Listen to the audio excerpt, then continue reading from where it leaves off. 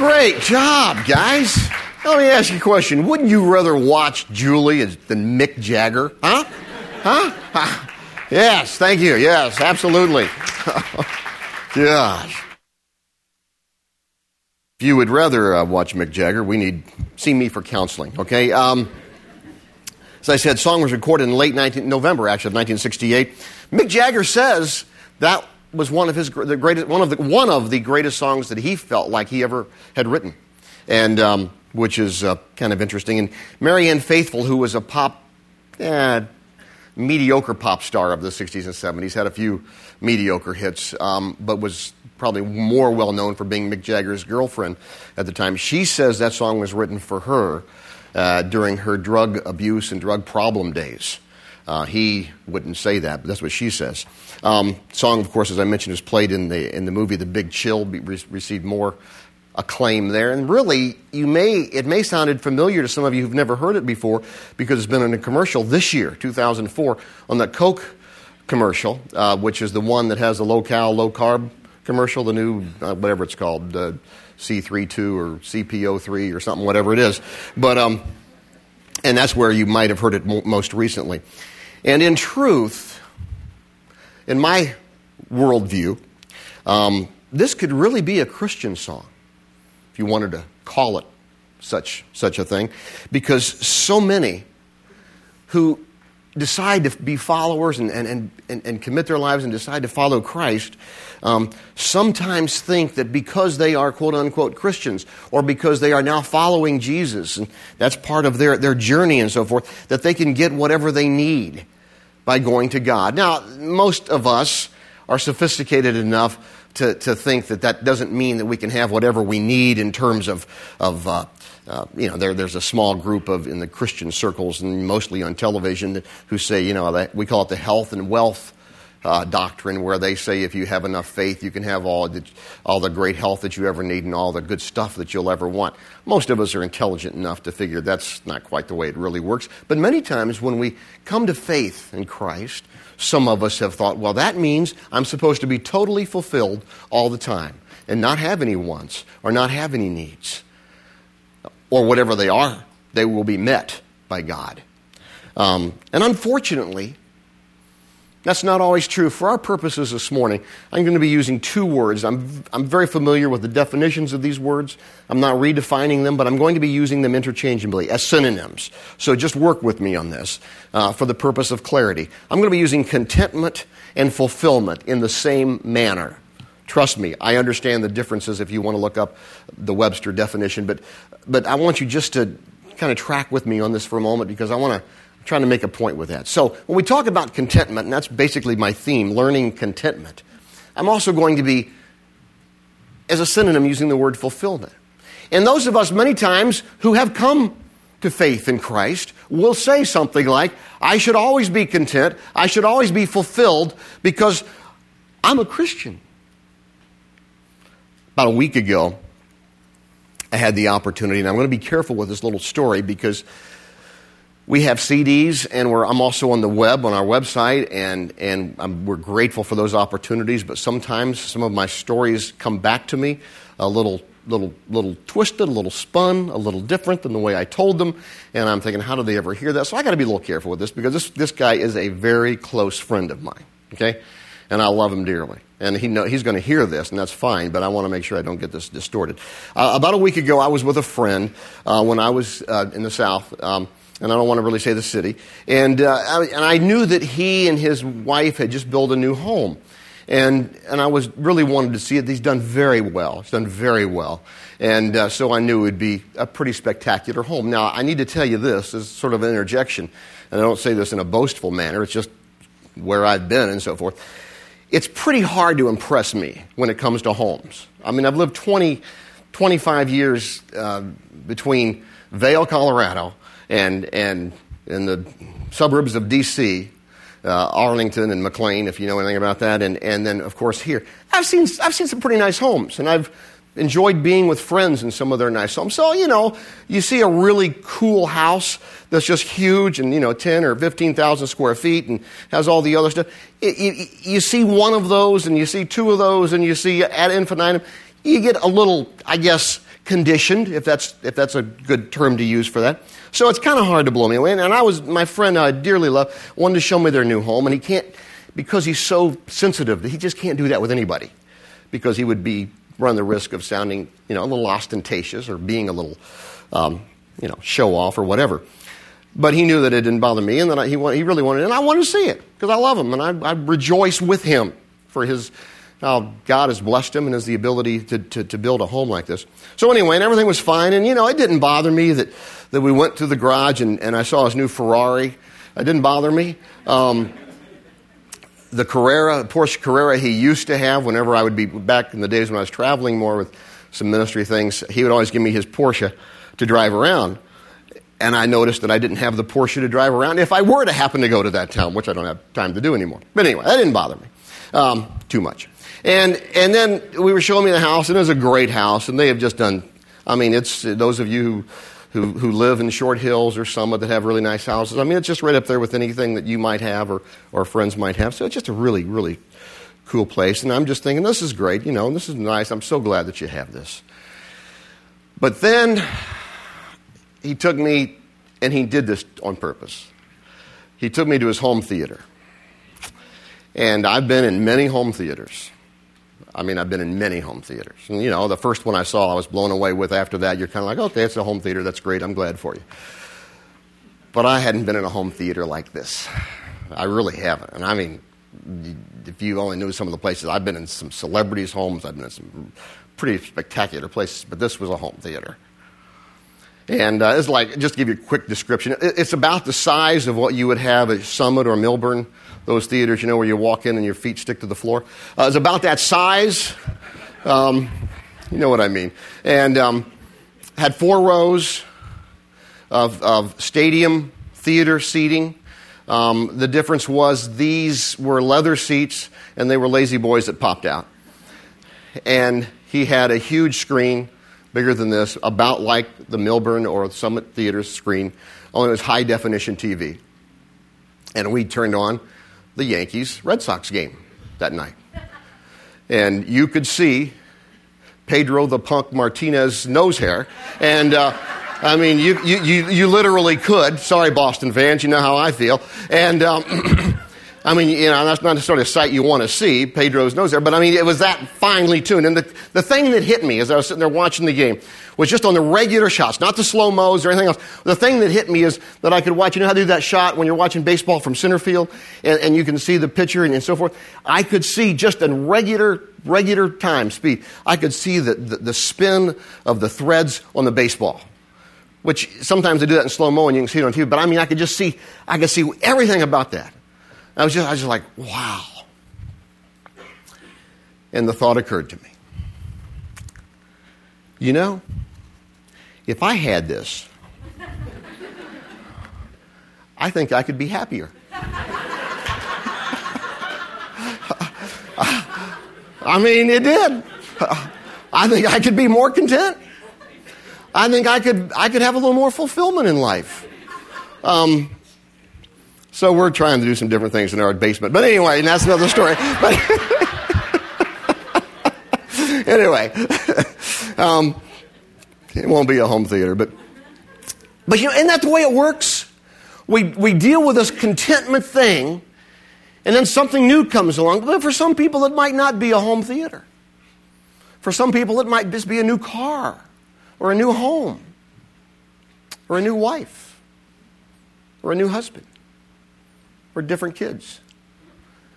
God, if you could just change them, my life would be so much more fulfilled and I'd be so much more contented. We're lying if we don't say that every now and then, in one form or another, something like that hits us. And that's why I like this song so much. You can't always get what you want, but sometimes you get what you need. Now, the Bible has a lot to say about that. Before we get to some of the Bible things that I want you to see, let me just get you some thoughts from some authors and some thinkers throughout history. One author put it this way: ultimately, contentment is more a shift in attitude than a change in circumstances. Ultimately, contentment is more a shift in attitude than a change in circumstances. It's a good thought. Charles Dickens put it this way in the 1800s. Cheerfulness and contentment are great beautifiers and look at this, are famous preservers of youthful looks. I really like that. You ever gotten to know someone who's just had a real hard life and they've never really had contentment or fulfillment in any form in their life? I mean, some of these people look like they have been, as the old country saying, ridden hard and put up wet, you know? That comes from what you do sometimes to horses, in case you're wondering. Some people, and because of that whole thing, cheerfulness and contentment are great beautifiers. They are. They are. Plato, the great thinker, put it this way, and this is a great thought. Wealth is the parent of luxury and indolence, and poverty of meanness and viciousness. Look at this. And both of discontent. In other words, wealth and poverty, both, are the root causes, oftentimes, of discontent. So if you think, well, if I just had more, I wouldn't be discontent. Not so. Are you going to tell me people who have everything they want have no discontent in their life? Some of you know what that feels like. By the way, all these quotes, if you're trying to get them down, they're all going to be on the website later today, and they usually are, so just so you'll know. So here's what I want to do. I want to hang a few of my comments that I have to make around a couple of main thoughts.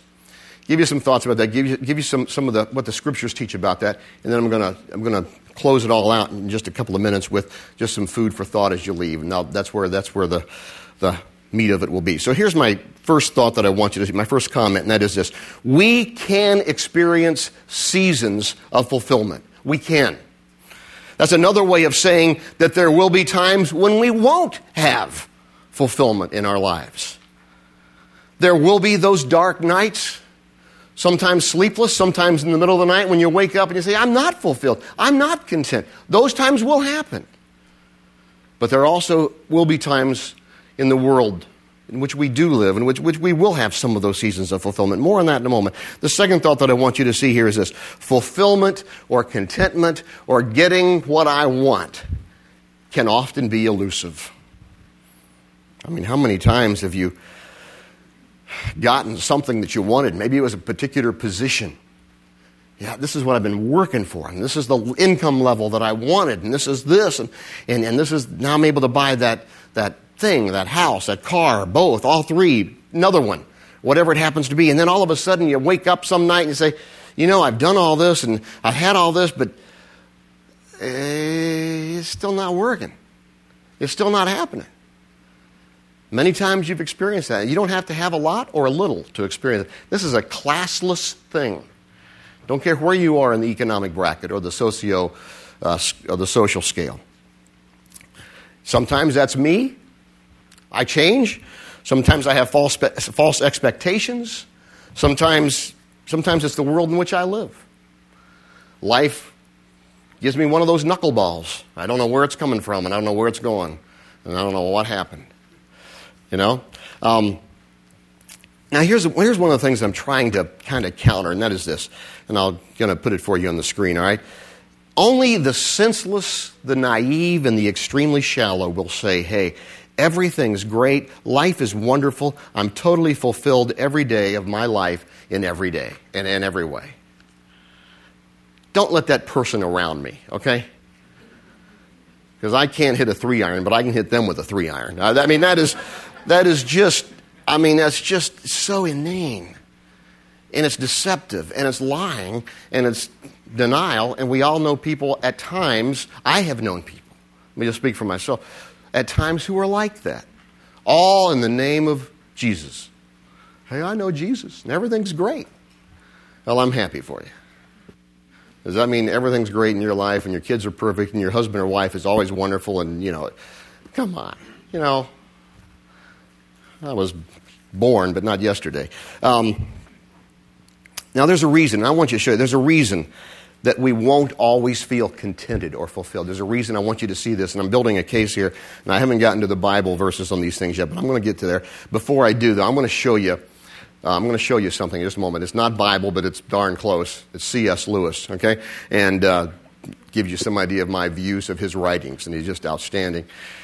And before we read this is going to give you an understanding, I think it reflects biblical truth, just for the record. It's going to give you an understanding of why oftentimes we don't have fulfillment or contentment on this life and in this life and on the things we have. So let me just show you this. It's kind of a long thing, so stick with me on this. This is C.S. Lewis. Creatures are not born with desires unless satisfaction for those desires exist. A baby feels hunger. Well, there's such a thing as food. A duckling wants to swim. Well, there's such a thing as water. If I find in myself a desire which no experience in this world can satisfy, the most probable explanation is that I was made for another world. If none of my earthly pleasures satisfy it, that does not prove that the universe is a fraud. Probably earthly pleasures were never meant to satisfy it, but only to arouse it, to suggest the real thing. If that is so, I must take care, on the one hand, never to despise or be unthankful for these earthly blessings, and on the other, never to mistake them for the something else of which they are only a kind of copy or echo or mirage. Now watch this. Our whole being, by its very nature, is one vast need. Incomplete, preparatory, empty yet cluttered, crying out for Him who can untie things that are now knotted together and tie up things that are still dangling loose. Our whole being and its very nature is one vast need, crying out for Him who can untie things that are now knotted together and tie up things that are still dangling loose. Being in a world that is fallen, that is broken, and being one of those broken parts of that world, as I am, as you are. While once we come to faith in Christ, we might experience glimpses and times of fulfillment and contentment, it won't always be that way. And to think so is just wrong and dangerous and causes people to have a whole screwed up view of God. If you can't relate, there's a great song. I'll little grace here, okay? There's a great song. I haven't seen the play yet, but so I can't yay or nay it. But there's a great song in Avenue Q. You know what it is, don't you? If you've ever heard it, this song goes like this. I won't sing it to you. I'll just give you the line. If you're offended, deal with it. It sucks to be me. Okay? That's the name of the song. It sucks to be me. And I'm thinking, there are times when I could sing that song. And if you're honest, you could probably say the same thing. There are times when I could sing that song. You know, that's true. You say, yeah, but what if I'm one of those people who've come to faith? You know what? That's terrific. And by God's grace, you will experience some wonderful times of fulfillment and contentment, but you're still living in a broken world, and you're still a broken person. Under construction, that's terrific. But you're still not there yet. And you won't be till you go home to be with God. Let me show you two passages of Scripture. I've been wanting to get to these, and let me get to them quickly here because I've taken too long to get to them. Philippians chapter 4, verse 12, all right? I know what it is to be, this is the Apostle Paul talking here. He says, I know what it is to be in need. I know what it is to have plenty. I have learned the secret of being content in any and every situation, whether well-fed or hungry, whether living in plenty or in want. Watch this. I can do all things through Him who strengthens me. Now that's a verse maybe some of you have heard, because it's a verse that's quoted in many places. It's quoted many times in positive mental attitude type seminars and so forth. I can do all things through Christ who strengthens me, in one translation. But here's what's interesting to me about that verse. And one of the things, and I don't harp on this too much anymore, but one of the great things when I first started studying in earnest the Bible and went to college and stuff to learn how to be, all the theological stuff, to work on a degree in theology and Bible and so forth, which I have. One of the things that I really enjoyed so much was learning for the first time the context of a lot of verses. As a result of that, even though it's been 25, almost 30 years, I still take some of those tools to the Bible when I read the Bible, when I'm preparing something like this.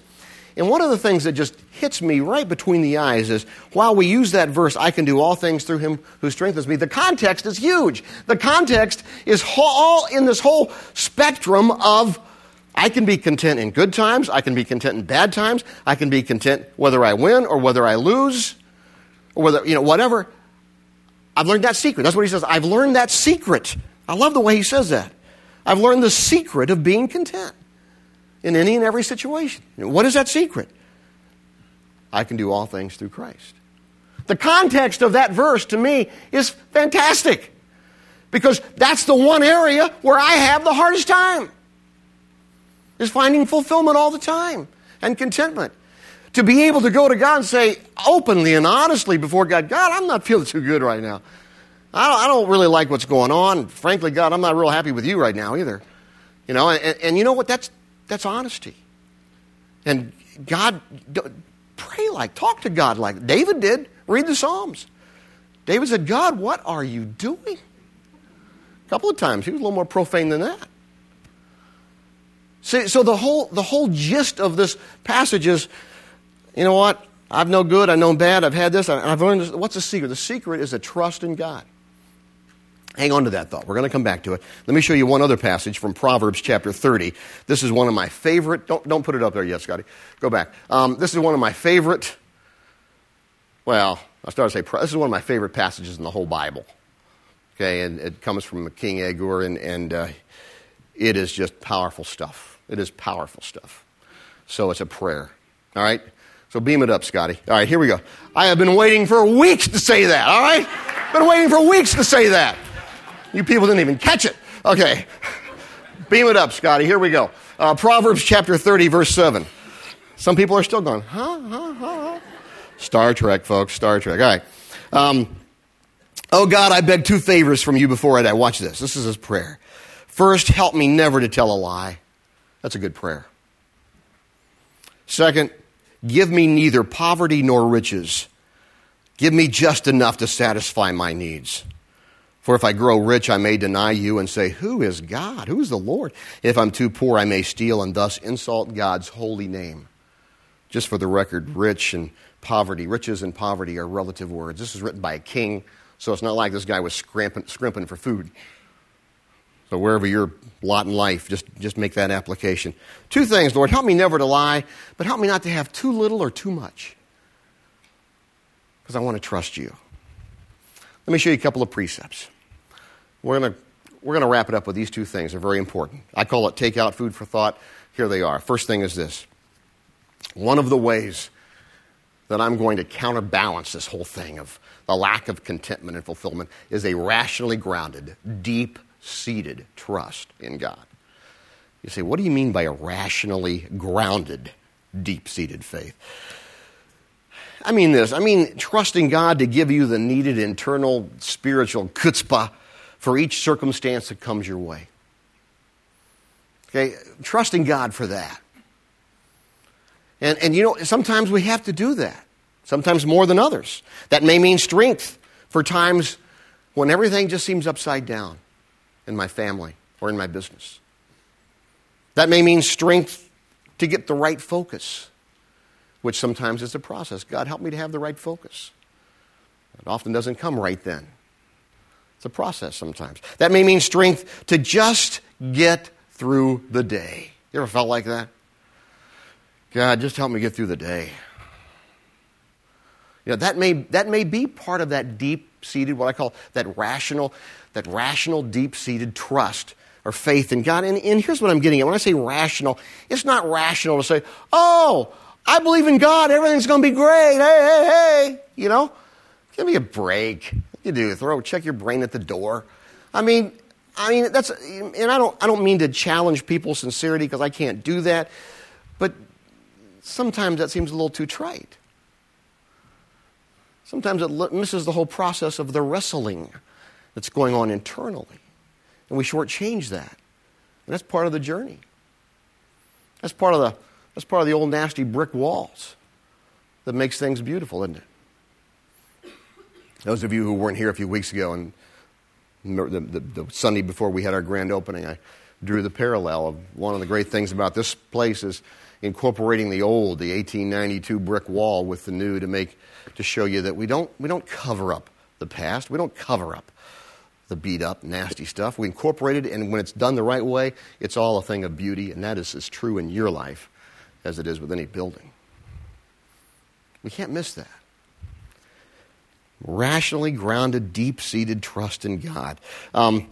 Augustine put it like this: Thou hast created for thyself. Thou hast created for us for thyself. I didn't see that back then. Thou hast created us for thyself, and our hearts are restless until they find their rest in you. Thou hast created us for thyself, for our hearts are restless until they rest in you. I think there's a misspelled word there, but it came from a quote book, and it just capture the thought of that. God has created us for Him, and our heart is restless until they find rest in God. Here's what I want you to see on this. That's an important issue. You were made for God, whether you recognize that or not. You were made to have a relationship with God.